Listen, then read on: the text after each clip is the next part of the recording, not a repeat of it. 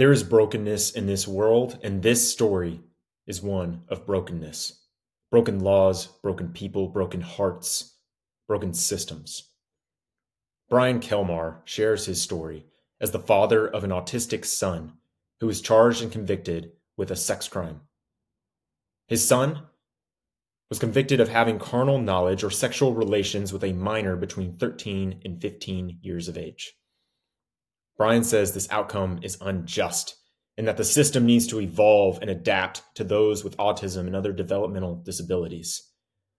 Now, I don't know if the policies Brian suggests are the perfect way forward or if things need to change in a different way, but I do know one thing: there is brokenness here. And this is a painful story. I want to advise you as the listener that Brian does go into some detail on the interaction between his son and the minor, so listener discretion is advised. If you do choose to listen, I hope you do so understanding that there are a lot of perspectives to every situation. That doesn't mean you change your mind or that you compromise on your values, but it does mean you look for the brokenness for everyone involved.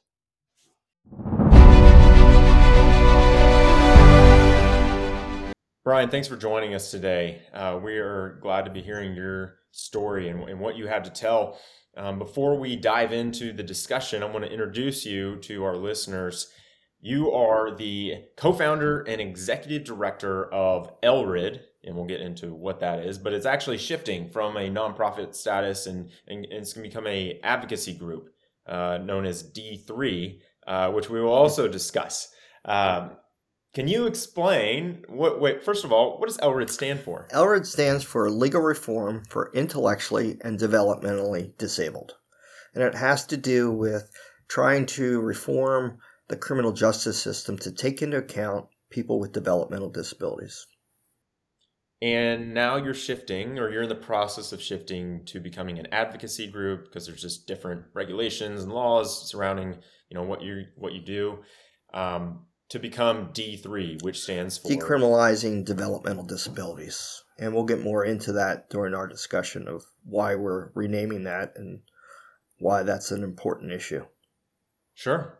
So today we're discussing the issue of how the criminal justice system treats those with developmental disabilities, and even more specifically, defendants with autism.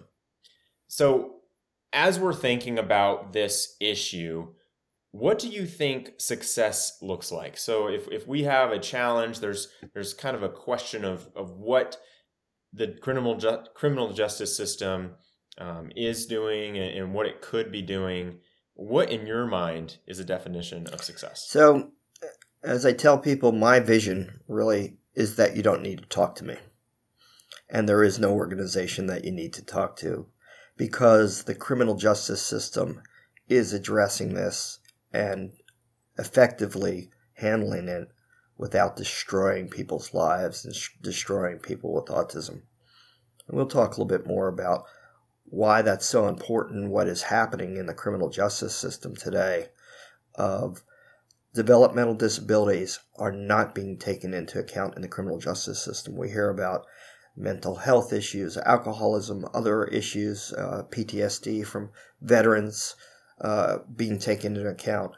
But here we have a disability, something that people are born with. Their brain is not operating the same as a neurotypical person, but yet we're not taking that into account.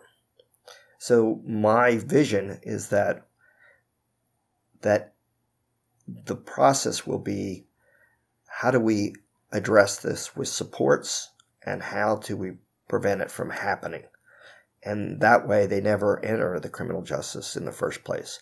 And if they do, we have means that they could be pushed out of the criminal justice system and handled in the right way and not through prison or putting them on registries or things like that.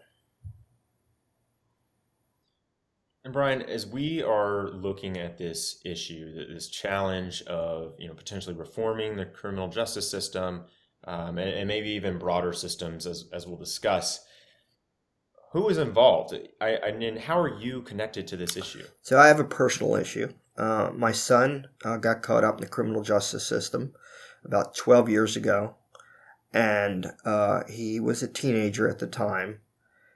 And when he got arrested, I went, clearly, with autism, he doesn't have a clue about what is going on in the criminal justice system. He doesn't really understand the situation he was in because of his autism. And they went, yes, that's fine, but we don't even take that into account until sentencing. And I was just floored. I said, how can you not take this into account when a person doesn't have that ability to even understand this situation? So that was shocked. And then when my son was sentenced, the judge said, clearly this person has a mental disability, but unfortunately the state of Virginia does not recognize that. And that's what really spearheaded me to say, this is crazy. This has got to change. Somebody's got to do something. And a lot of people say they want to try and do something, or somebody should do something. Well, when the finger goes out, the finger points back at you. You can make a difference and you can make a change. And I've been very passionate, and I've gone after that for the past 12 years working on that. And so, taking a couple steps back to some of your first comments, you mentioned the criminal justice system doesn't account for developmental disabilities or for autism. What do you mean by that? So, a lot of the courts, a lot of the legislators, and even some of the departments within the government, they don't comprehend or understand the difference between mental illness, something that you can be cured or treated, versus a disability. And even though you can't see this disability because it's in their brain, it's still something that they are born with, number one. Number two, they are not going to be cured. Autism hasn't been cured yet. I know there's talks of that, but it still hasn't been cured. And their brains operate in a completely different way. I tell people it's like if a Martian came in and landed in your town and said, well, you're supposed to know all the rules and understand all these things. And they go, I don't even understand what you're saying in your language, let alone understand what your social norms and your laws and everything else are. And it's just the way their brain is wired. And it's not taken into account. And I think what has happened over the years is people said, well, we need to address mental illness, and we're going to do all of these programs for mental illness. But again, because of the lack of understanding that mental illness and autism and developmental disabilities are completely different. There is night and day. In fact, even we've talked about some of the 988 response teams, is that we're going to have a mental health professional. Well, that person can be trained in mental health, i.e. mental illness, but they may not be trained in autism, and they probably are not trained in autism. So what you think may be, well, they're having this violent outburst, is nothing more than an autistic having a sensory overload because of the lights or because of the sirens or whatever the sensory issue is, and that's their way of their fight or flight part of their brain expressing that this is driving them crazy. And you could easily diffuse situations of that situation if you know how to work with autistics. It's what I always say is that, do I want a foot doctor working on my heart? Or do I want a general practitioner working on my heart? The general practitioner knows about the heart and probably had some classes, but really, do I want that person operating on my heart? Probably not. Well, it's the same thing with an autistic. You have psychologists and psychiatrists that are trained in the general, but are they specialized in that area to really understand autism? And that's kind of the issue that we're running across. And so it sounds like you're saying it's not just about the defendant. It's also about law enforcement involved, or other emergency responders. And then I think another person we haven't really talked about is the prosecutors, or are the prosecutors. What was it like working with them, working with that side of the criminal justice system? Or you're not really working with them, but you're certainly interacting with them. Well, I have my own personal experience. And as part of our organization, families have reached out to us. I've spoken to over 400 families across the United States. I've even spoken to some in the United Kingdom, and we even work with Canada. And the stories that I hear over and over is they don't care. They don't care that there's a disability.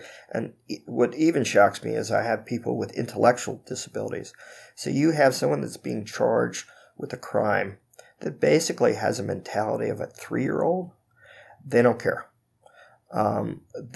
It's more about the win and not about what really is the right way to handle the situation, which is diversion, education, and we have shown that that actually works.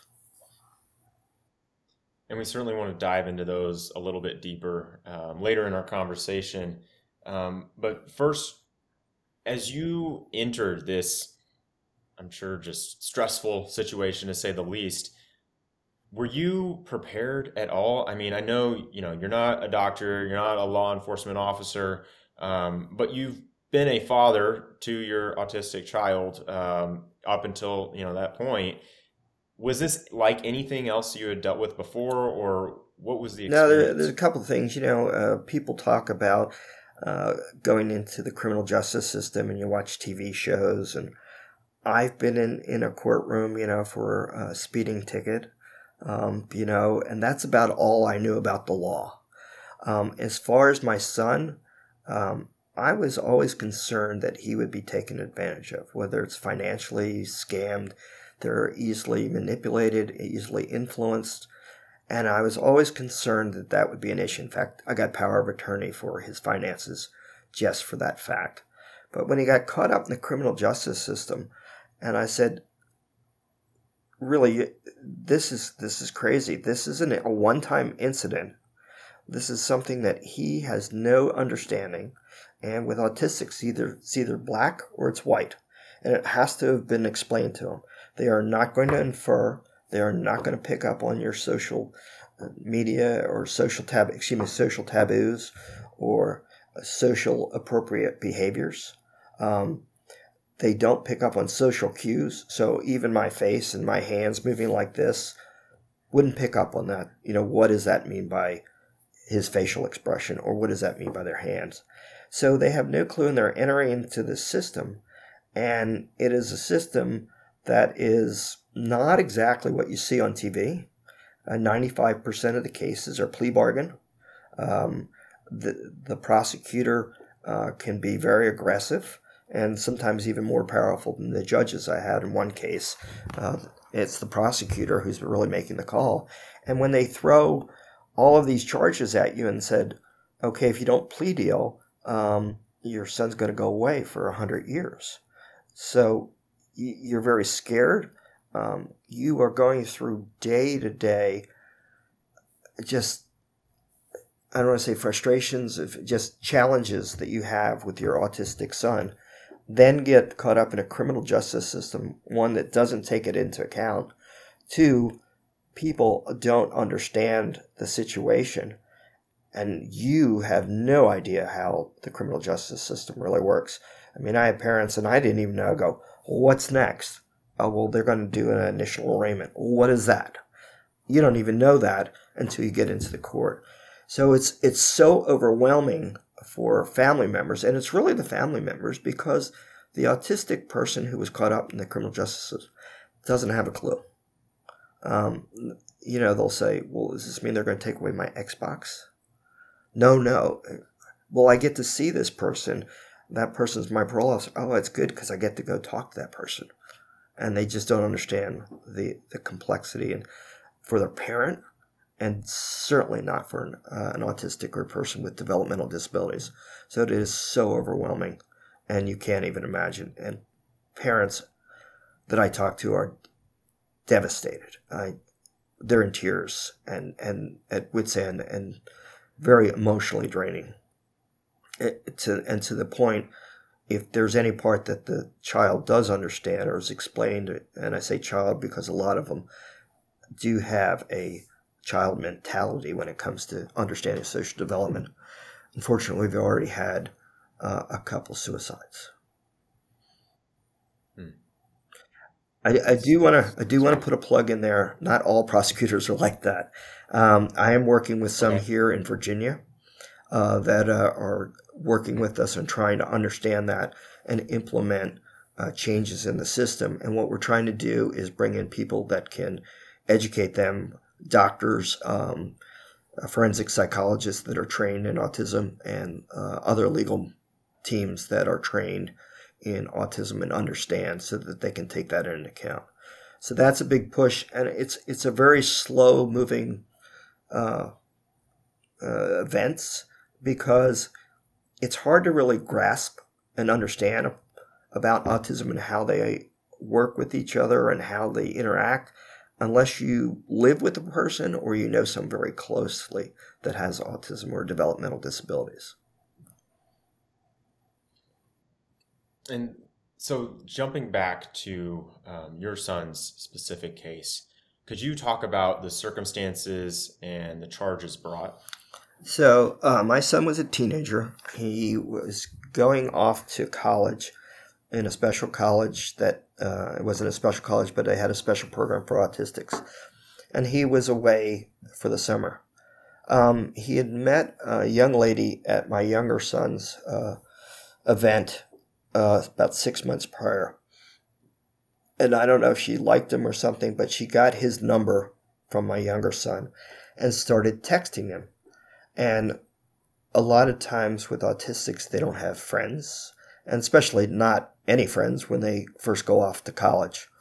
And at the time when he was going to college, the autism program that he was attending did not start yet, because it's part of the summer school program, and the autism program didn't start till the fall when classes started, and not in the summer classes. She started texting him. The texting started getting very sexually aggressive. And he would answer one words like, huh, what? In fact, I mean, they were, some of them, I have copies of all of them, were very graphic.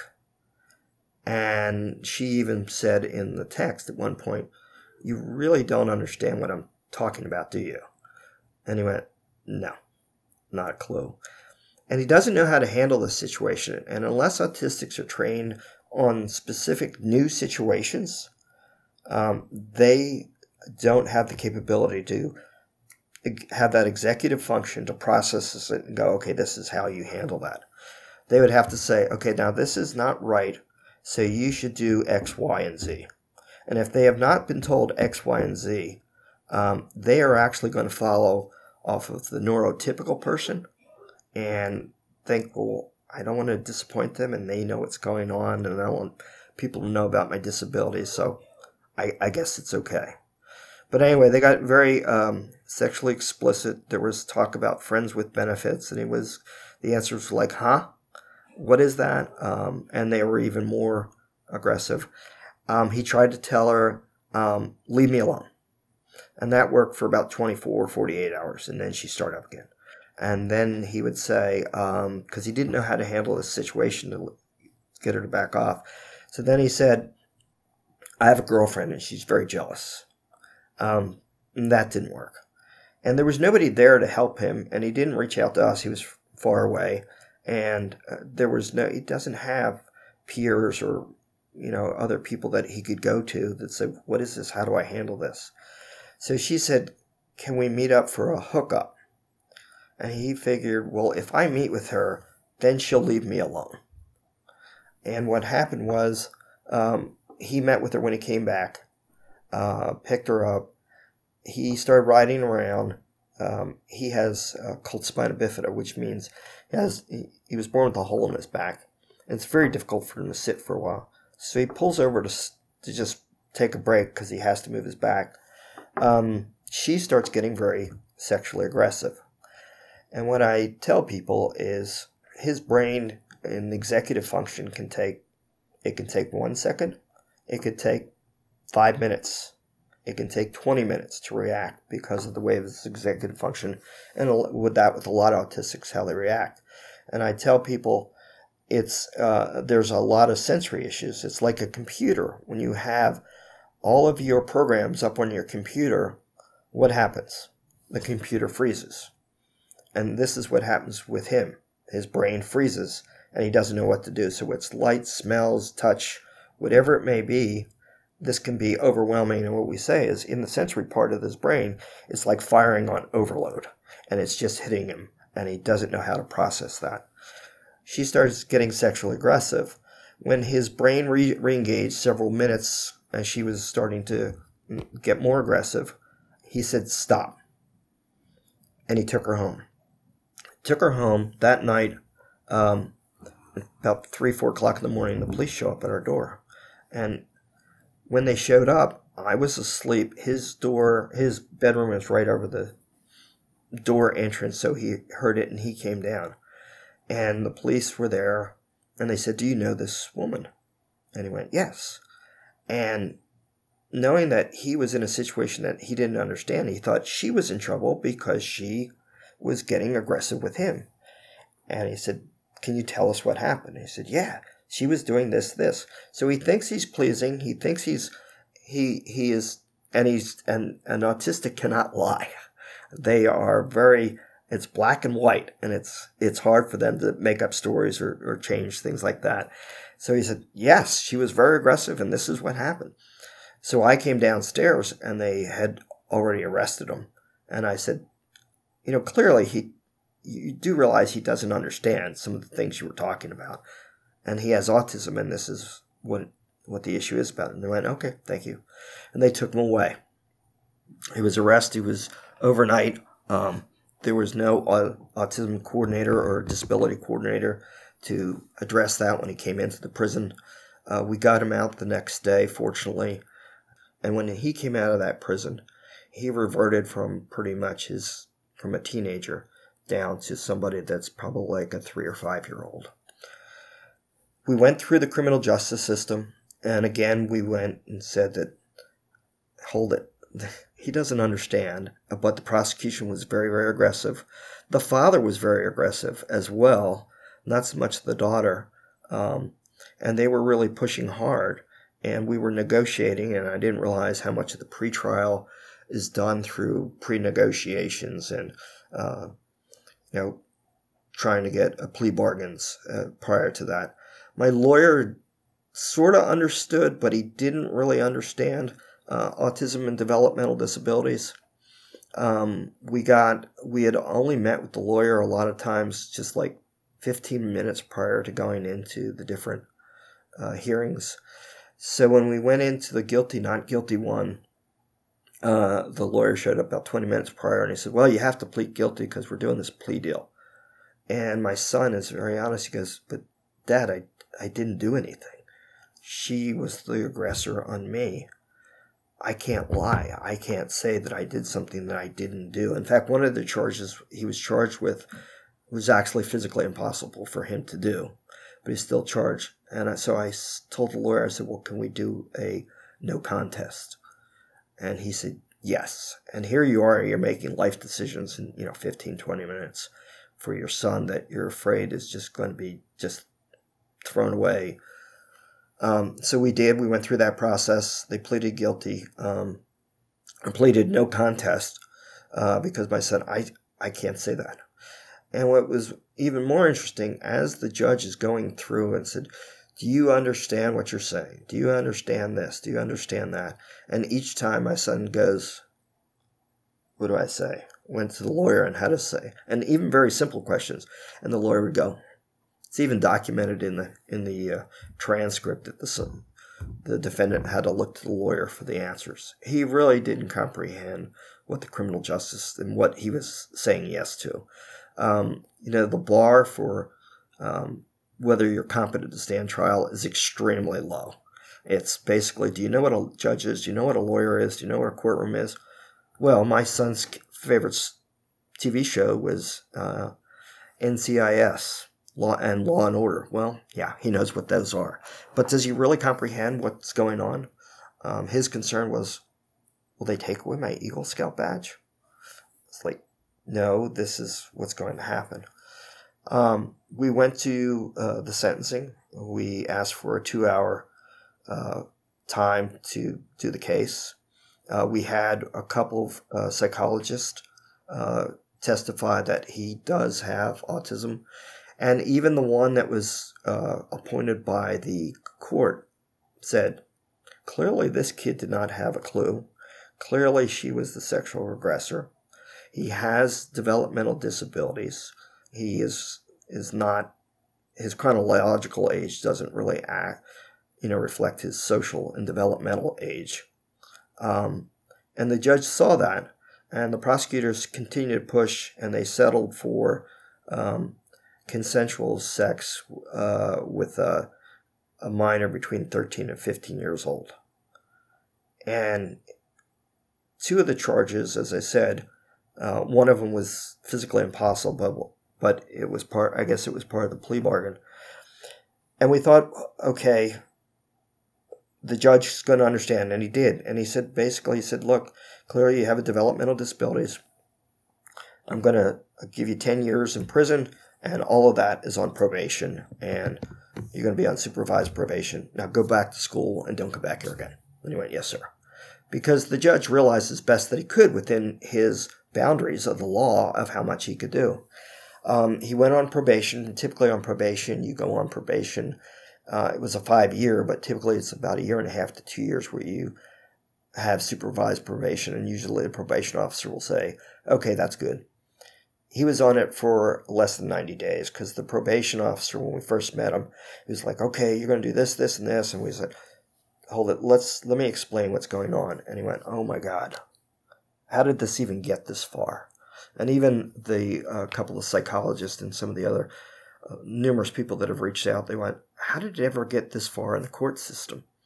And it was like a snowball effect. It kept rolling and rolling and rolling. And then he went to the judge and said, look, this kid needs to be off of supervised probation, and he needs to go back to Marshall University. And the judge signed off of it. So he was on it in less than 90 days. But what we didn't realize when we were negotiating, and the lawyer didn't know, or he certainly didn't explain it, is that he would be on the sexual registry.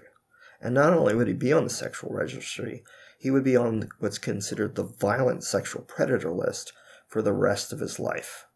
This was a one-time incident where he had no clue what was going on, and now he's considered, he's listed with real terrible people. And this kid is an Eagle Scout, and he has been a great kid. It has been devastating for our family. Quite honestly, of all the fighting that I've done through courts, we took the case all the way up to the U.S. Supreme Court. We have lost our house, our business, emotionally draining on all of the family. And he still, and I think we all still have PTSD from just the strain of what is going on. When this really should have been handled at the initial level when it happened, said, whoa, time out. What's going on? Let's talk through it. How do we correct the situation? Instead of, man, we've got Charles Manson here. We're going to hang him. And that's how they do with a lot of cases, actually most of the cases, that I hear my son's story hundreds and hundreds of times. I usually talk to probably 3 to 5 parents a week. And I said, stop right there. I can finish your sentence. I know exactly what is happening. I know exactly about your son. Good kid, never been in trouble, had no friends, always bullied, does not understand sexual or social understandings. Yep, I got it. So this happens, and this is why I started this organization. So I will tell you, I'm still fighting for my son. He was given a pardon by the governor. The governor realized that we had over 26 organizations, including senators and delegates here locally, national and local disability organizations, the ARC, Autism Societies, over 26 reaching out to the governor and part of the pardon petition or have fought for him because this case was so just unbelievably inhumane justice. It was a It really was a travesty of justice. Wow. And so now you're thinking about this. I mean, you're thinking certainly about your son's case, um, but you're also looking at making change, potentially for a lot of other people, a lot of other sons or daughters out there. Um, and before we dive into the specifics on that, just one question of what do you think the purpose of the criminal justice system is or should be? I understand that the criminal justice, I thought I understood. It is not Okay. what I thought and what it actually is to punish and to protect society from bad people. And here, you're not protecting any of the society, and you're not protecting anyone, and you're not getting revenge. It's not about revenge or whatever you may think it is, but it should be, how do you correct it and how do you take into account these disabilities? It should be about truth, the taking into account all of the factors, and not just it's black and white. And if it's black, you are going to jail forever. What are the circumstances? What is the situation? And it doesn't do that. It doesn't take that into account. One of the things I did realize, and the reason why I got this started, is I did a webinar with the ARC of the U.S., and they asked me to tell the story similar to what I told here. And as a parent, when this happened, we're a regular family, suburban family, kids, and go to soccer and all the wrestling tournaments and all the other things, and good upbringing. And I just couldn't believe it was happening. And I told the story, and I thought, well, I'm the only one in the world that this is going through. And when we did this webinar to talk about that story with the ARC, they typically have about 100 to 150 people signed up. They had over 1,000 people sign up for this webinar across the country. And the webinar could only hold so many, and there was even more waiting. And I went, oh my gosh, so I'm not the only one. And I know what it has done to me emotionally, physically, mentally, to all of our family. And my vision is that this should never happen to another family again. And I want to do something and help change. So that's how I got involved. And other parents have co-founded with me and said, who went through the same exact thing. They went, our vision is that this should never happen to another parent, what is happening to us. And Brian, I want to be particularly sensitive to everything you just discussed, because it sounds like to call what your experience was an ordeal, it sounds like an understatement. Yes. Life-changing, really.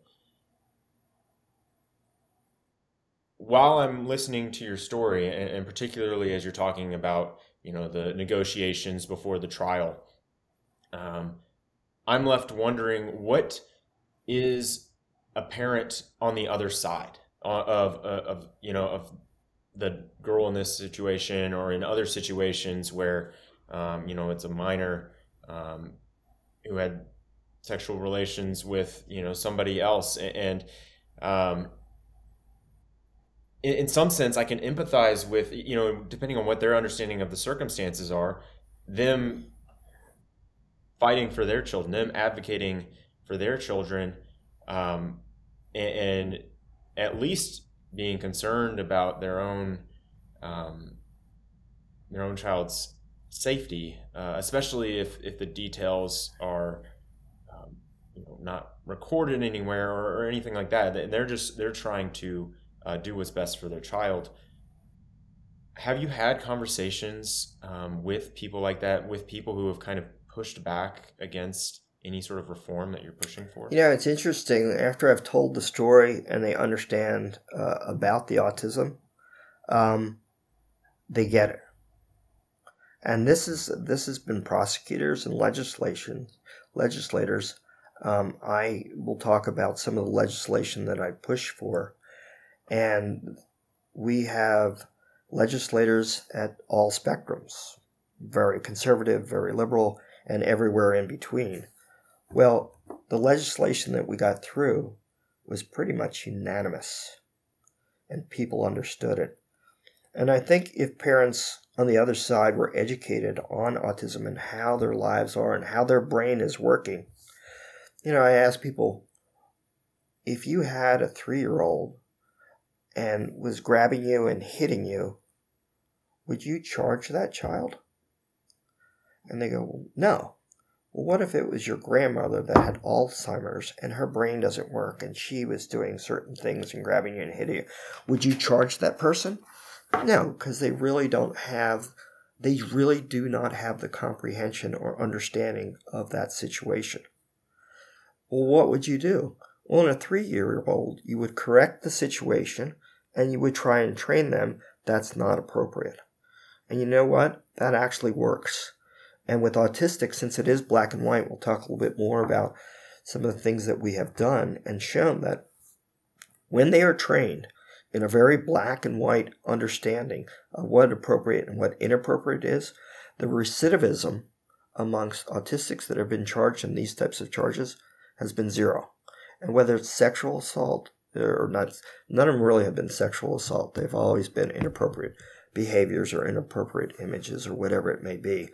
But when they're trained that this isn't right and this is the social norm, they will follow that to the nth degree. They actually will be an extreme advocate. In fact, unfortunately, I had one autistic go so extreme that they were going into these web channels of these bad places, trying to find these bad guys so that they could turn them over to the police. And in turn, no, they got turned over to the police because they were looking at. And here was this person going, this is bad. I want to go after him. I need to go save the world. And that person got charged. And we had to fight that. And that one still didn't end up as great as we expected or was hoping. So, yes, we all protect our families. We all protect our children. We all are worried about our kids being abused sexually or attacked or bullied or whatever it is. And, even when you talk about the bullying situation, if you go back typically on a bullying situation, what's really happening?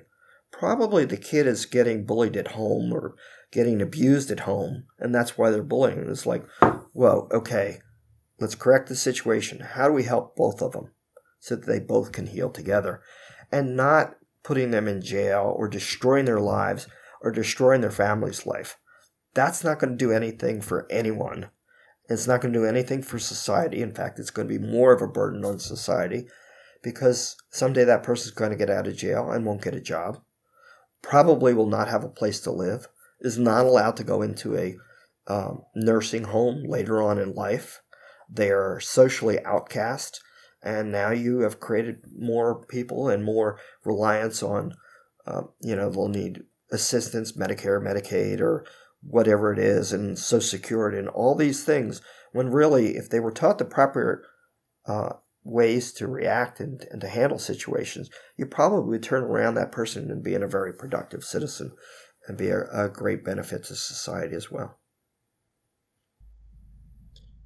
So we've touched on a lot of different people who are involved in this situation and the values that we're trying to uphold of truth and protection. What are the solutions that you're proposing?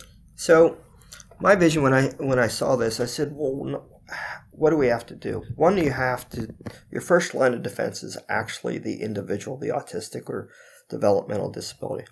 Well, how do you do that? Well, if you educate them appropriately, they will learn, and as I said, they are very rule-bound, and they will stay within the boundaries. For example, for my son, when he went off to college, I went, wake up, 8 o'clock, 8:15, breakfast, 8:25, class, stay, on and on, all the way Monday through Sunday. And they're very structured, and they learn that structure, and they work out very well. So I said, well, you have to educate the child. And when do you start? Well, you'll see developmental disabilities and autism showing up even in preschool and kindergarten of inappropriate behaviors or inappropriate things that they say. Because they are very black and white, and they will say whatever is on their mind. They'll say to you, Bobby, that black shirt looks ugly on you. And you're like, well, I just met you. What are you talking about? Telling me how ugly I am in my shirt. That's what they saw, and that's what they'll tell you. So what I asked the legislation, the first law I asked for, was that you have appropriate behavior education or sexual health, and it's even relationships and interactions with people, learning those things as part of the curriculum for K through 12 for any child that has an IEP.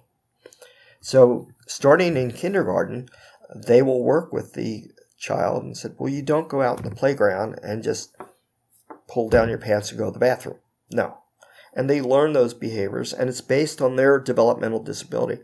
Sometimes you can have a 14-year-old that could be really developed of that of a 3-year-old, and that's where you have to start.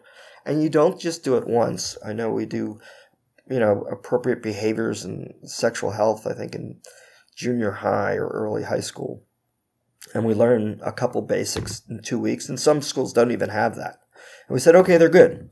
Well, guess what? Where did they really learn about those social norms and appropriate things and about sex and all that? They probably learn from their peers. Autistics don't have peers. They don't have friends. They're the weird kid. They're the one that's bullied and pushed to the side. So if you start teaching this each year and continue and build on that all the way through 12th grade, you'll find that it's very successful. And that was one of the first laws that we implemented here.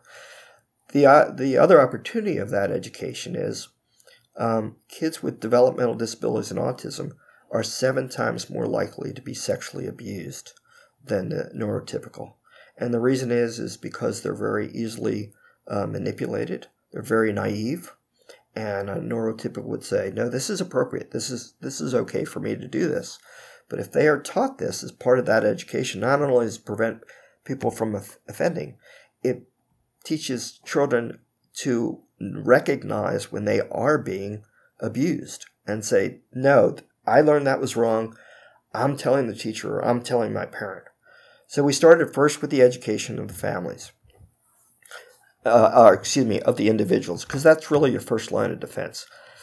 And then what I saw happening is people getting caught up in the criminal justice system. And since the courts were not taking into account developmental disabilities, we were able to work with one of the legislators who was already working on this that said if they go to a sentencing phase, that the judge has the option to do a diversion program. In other words, the judge sees that there's a disability involved and we can get them appropriate education, and we do have appropriate health education courses that are taught here in Virginia and Texas and several other places across the country. And it has been found that once they are taught that, as I mentioned, they're very rule-bound and they won't change. And giving that, and then they come back in a couple of years and the judge says, okay, they get a report from all the people that evaluate and work with them, and they went, nope, the behavior's changed, and they'll dismiss the charges or make it a lesser charge. And we found that very effective, and we've been pushing for that. So then the other part was, well, what do you do with the people that are in prison? In most prisons, and we found this in Virginia, they screen for mental illness. They do not screen for autism or developmental disabilities. In fact, we had one parent where the child went in and they said he was schizophrenic and he had bipolar, and she handed him a stack of records. She goes, no, he's autistic. No, he's schizophrenic. She said, well, I only have 20 years of data that says, no, he's autistic. And they start treating them with medicines and medications, and it really regressed their progression and their development. So we said, we got a bill passed here in Virginia that says that we would work with the Department of Corrections to implement and be in compliance with the American Disabilities Act to take into account autism in the criminal justice system. So the next part that we saw was the middle. They need to be taken into account throughout the criminal justice system. And you shouldn't have to plead guilty in order to be taken into account. And that just shocked me that in America that people would not take that into account. We're not a third world country. But so we changed the law and we said, if you have a developmental disability or autism, that this must be taken into account the moment that they enter the criminal justice system. So people can say, whoa, time out. Here's the developmental disability. Here's how the developmental disability related to the crime and why it was really an autistic issue. It wasn't a deviant behavior or something that they were being a bad person. It was because they got caught in situations that they did not really comprehend. They don't comprehend or understand. Okay, how do we handle that? Well, there's diversion. So we passed that law, and now we're working on legislation for coming up is what about those that are out of prison and their lives have been destroyed? What do we do about them that these laws weren't in place when those people were charged? So what I'm hearing you say is your solution to this is first education in schools of the individuals with developmental disabilities, and then second, these don't necessarily have to happen in chronological order, but as a separate piece, addressing the criminal justice system in its various components, educating people, allowing people discretion within that system to act accordingly. Yeah, and then the biggest part of all this, even though you have these laws implemented, is you have to educate why and what does this mean and what about autism. So educating prosecutors, educating judges, educating defense lawyers. In fact, as part of the bill that we put in for recognizing developmental disabilities is that if you are a public defender and defending a person with developmental disabilities, you've had to have had training before you're allowed to defend that person. So it's working with all of the entire criminal justice system. We've worked with the Department of Corrections. We presented to Department of Corrections up in Northern Virginia, and they were just floored. And there's some judges. There's a very vocal judge in I think he's head of the Supreme Court judge in Pennsylvania. There's a very outspoken judge about this and taking that into account. So there are pockets of people being educated. A lot of people are working with first responders to make sure that they're not escalating situations and taking how do you handle those situations. So it's a massive education. It's a change of law, and it's really getting people to understand people with autism and developmental disabilities. And what what I've seen is that years ago, they used to put people with developmental disabilities and autisms into insane asylums and put them away in mental facilities and say, well, it's got a disability, we can't help them, we'll just put them away. And we realized that's bad. They're people. Just because their brain doesn't work doesn't mean they're people. And they said, well, we're going to get rid of those. And they did. And they're gone. And they said, well, we fixed the problem. Well, no, we didn't. We still have people with developmental disabilities, and we still have people with autism. In fact, we have even more being recognized, and that's another situation. But we haven't put in the supports for these people to be successful and to be productive. And if they have the right supports, an autistic person or developmental disabilities can achieve as much as a neurotypical in their own sense, in their own way in life. But we don't have those supports. There's too many. There's not enough funding. There's not enough trained people, and a lot of people are not educated on autism. So regarding these supports and programs, it sounds like a lot of resources might be necessary. And so whether it's looking at this to solve it completely or even just for the next steps you want to accomplish, what kind of resources do you need? Is it money? Is it people getting involved? Is it legislators making certain decisions? What are you looking for? It's all of the above, really. We have families that have gone through this that are very strong advocates. Money, we need, yes, we need to set up a larger organization than what we have started here, so that, number one, we can educate people. We can get out to change laws. We need legislators educated on this. And as I mentioned earlier, once they are educated, it is not a conservative, it is not a tough on crime, it is not a political issue. It is an autism issue. And autism does not discriminate. No matter what color, no matter what religion, no matter what country, no matter what political party, right now it's still 1 in 36 people have autism. And we need to take that into account and recognize, how do you handle that in the criminal justice system, and how do you handle to get supports? So what do you need? You need people educated, and that takes time and resources, and we're not there yet. It's trying to get all those people to help us build that. And it takes a movement, and that's what I'm trying to start personally with the co-founders and the other members of LRID, and what we're going to actually change the name to Decriminalizing Developmental Disabilities, because that's what we're talking about. We're trying to decriminalize developmental disabilities, because if you're developmental disabled, there's a good chance you're going to get caught up in the criminal justice system. And there's some studies that shown that it's close to 90% have had some kind of run-in with the law, whether people called a weird situation or whatever it was, or a traffic stop, and the kid's not looking at the police officer, or, is answering questions literally, and the police officer says, well, he must be on drugs, or he must be, mentally ill, and they arrest him. It's like, no, he's autistic, or she's autistic. So we need to educate the public. We need to educate the legislator, and that takes time, money. What my thought was, and still is I live in Richmond, Virginia, and that is 30 minutes from the Capitol. So I go down and I talk to the legislators, and I have been able to make change. I've told my story hundreds of times to them and to others, and they get it and they understand it, and we were able to make laws change. And I vision that Virginia, I'm still hoping, and we're getting there, to be a model for other states. Roll this out statewide and federally.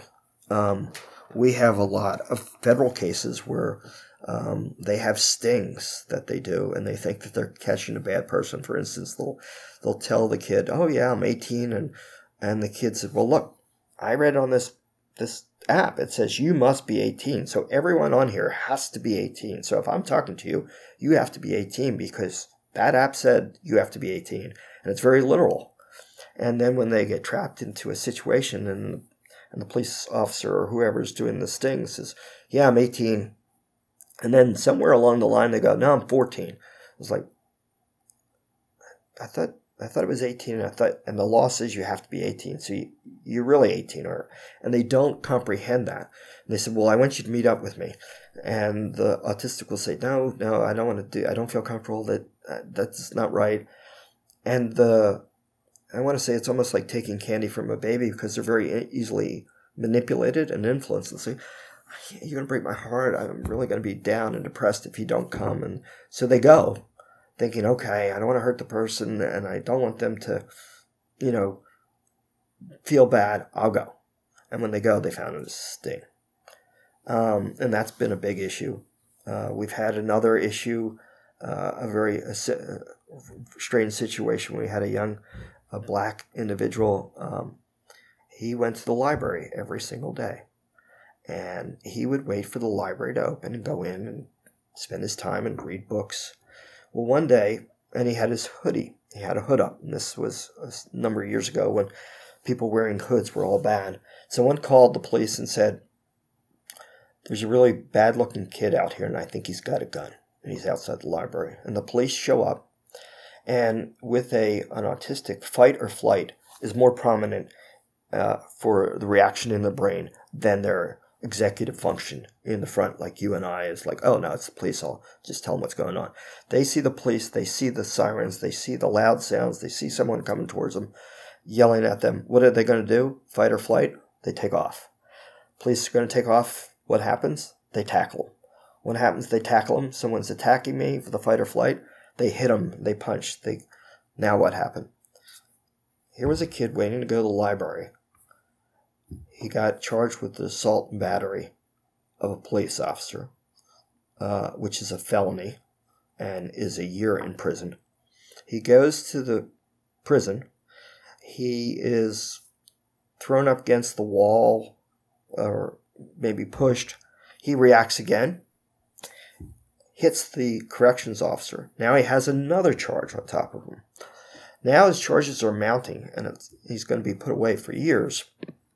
The Washington Post finally picked it up, and it was a big article, and the governor finally gave him a conditional pardon, but all they did was give him a conditional pardon, which basically just got him out of jail.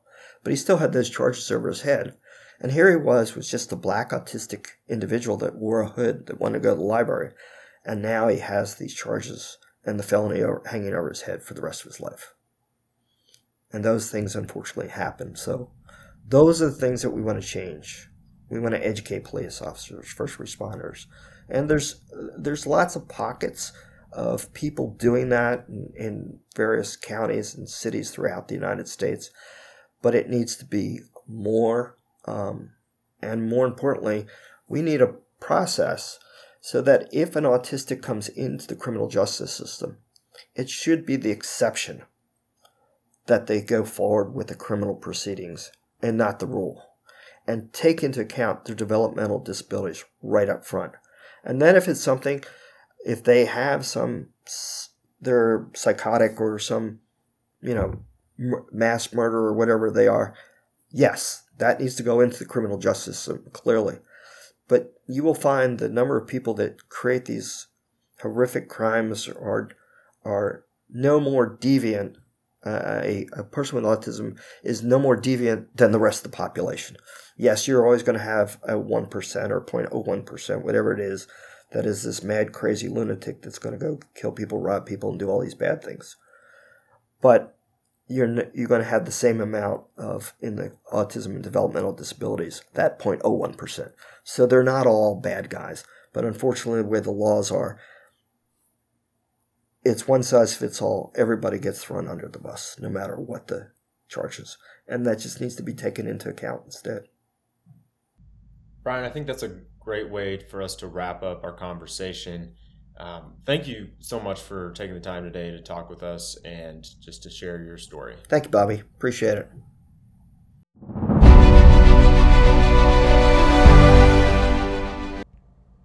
This isn't financial, legal, or medical advice, but we do discuss how we might invest our resources for a healthier society. If you'd like to learn more about today's topic and other public policy issues, check out the website, thejusticepodcast.com.